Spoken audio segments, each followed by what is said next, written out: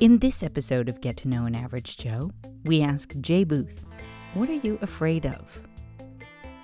I'm not afraid of flying per se. I think I'm afraid of the falling.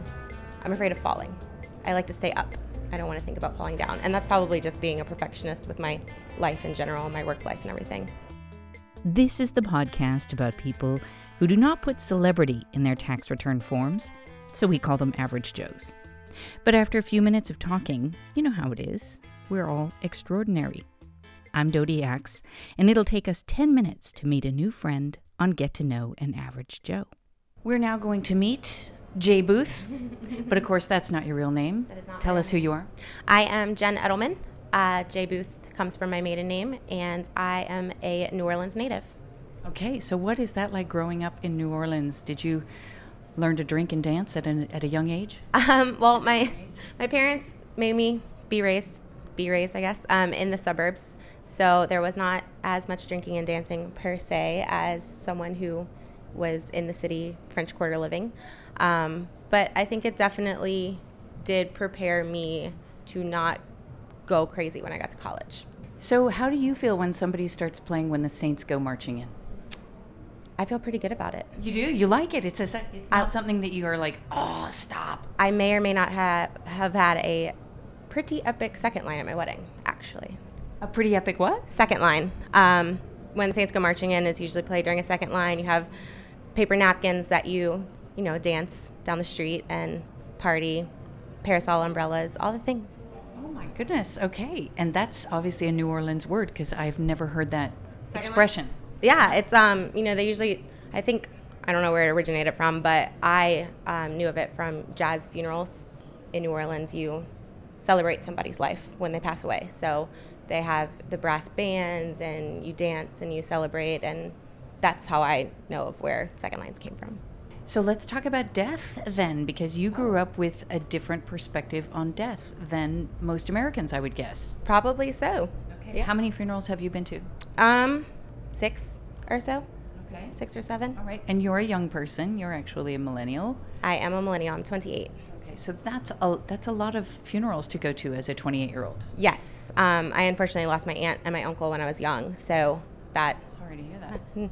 That's life. But yeah, definitely notched up the numbers. So... Right. So describe their funerals and how then you felt about both losing them and celebrating their lives that way. Well, for my aunt, she actually was in Memphis at the time, so they had the formal funeral there, and then when she was cremated, so when they brought her remains to New Orleans, then it was a big celebration, and there's always a lot of food, a lot of booze, a lot of storytelling, and just remembering the good and trying hard not to focus on the sad. Do you think about your own death as a 28-year-old? Sometimes. Specifically in airports or... Really? Are you afraid of flying? I'm not afraid of flying per se. I think I'm afraid of the falling. I'm afraid of falling. I like to stay up. I don't want to think about falling down. And that's probably just being a perfectionist with my life in general, my work life and everything. Okay. And is that a metaphor for emotion as well? Feeling up and not falling? Yes, definitely. Okay. Have you felt sad before? No, I'm a pretty optimistic person. I feel like I try to keep the happy. Right. Keep the peace. I'm a peacekeeper. Okay. All right. And why are you that? Was that your role in the family growing up? Well, I'm an only child, so I kind of played all of the roles. And I guess that one was my favorite. Okay. And what's your role now? Because now you work in a small company, and there's quite a family feeling in your small company. So what's the role that you play there?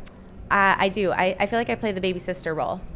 So I'm the one that is always, fixing things, keeping the drama out. I started in project management, so I'm very OCD, and I like sticky notes and color coordinating things and organization I'm a chaotically organized person. Okay, you have to explain that better. A chaotically organized person. What a label. I know where everything is, but you might not know where everything is in my office or on my computer, on my desktop. My husband will look at my desktop sometimes and he's like, I can't find this file that I just saved. I'm like, I don't know what to tell you. I can find it in 2 seconds. I have a weird system. And now you must represent an entire generation because we mentioned it earlier. You are a millennial. You're a mystery to people of my generation, but people of my generation adore people of your generation. So explain for the rest of us oldies, what is so great about being a millennial? To me, I think it's the fact that I'm on the older side of the millennial. So I still appreciate the fact that I didn't have a cell phone when I was 10 years old. I didn't have cool gaming systems. I remember it was cool to have a beeper. Like You remember a beeper? Yes. Wow, okay. Yes. I remember the see-through turquoise beepers that every girl wanted.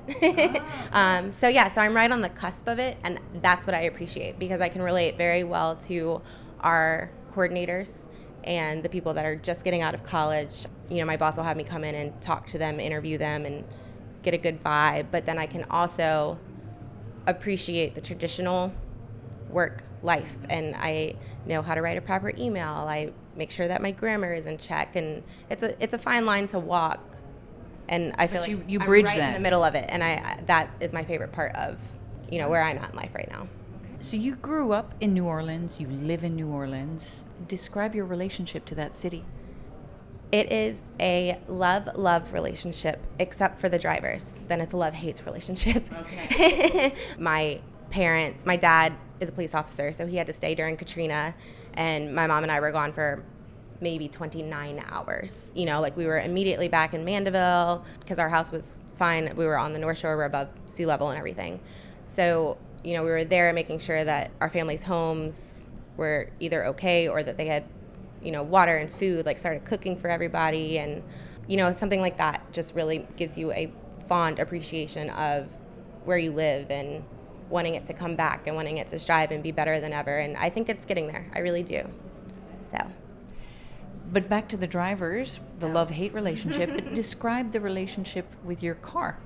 Oh, I love my car, which is the problem because I hate driving it. Okay. But I call her Betty Boop. I have a Nissan Altima, but the two-door one, so she's small. It's good in New Orleans because I can zip around the crazies, but then the potholes try to eat my car. I don't know if you've ever driven uptown in New Orleans. But I've driven in Mexico City, and the pothole situation there is extremely frightening. Yeah, it's terrifying. Yeah. I mean, they could literally swallow my car. So maybe the pothole situation is something that New Orleans will be improving? A lot of it is because we have the big, beautiful oak trees, and their roots are supposed to break up roads and sidewalks. Yeah, they're supposed to be above ground, and that's where they want to be. So our roads just have to deal with it. I don't think they're going anywhere. What is a favorite day for Jay Booth? I love a Friday.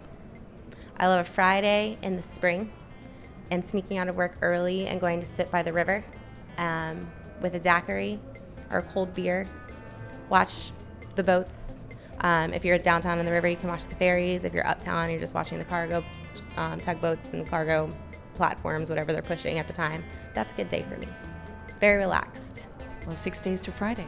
6 days till Friday. Thanks for the chat. No problem. Thank you for having me.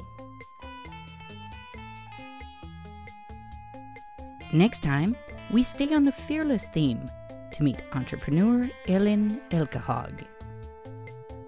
After getting a divorce, quitting my job, and really restarting my life, I wanted to start with, instead of what I should work with or who I should be with, I started with where do I want to be? Tweet me at DodieX if you have a suggestion for an average Joe. Thanks for listening. And now, if you'll excuse me,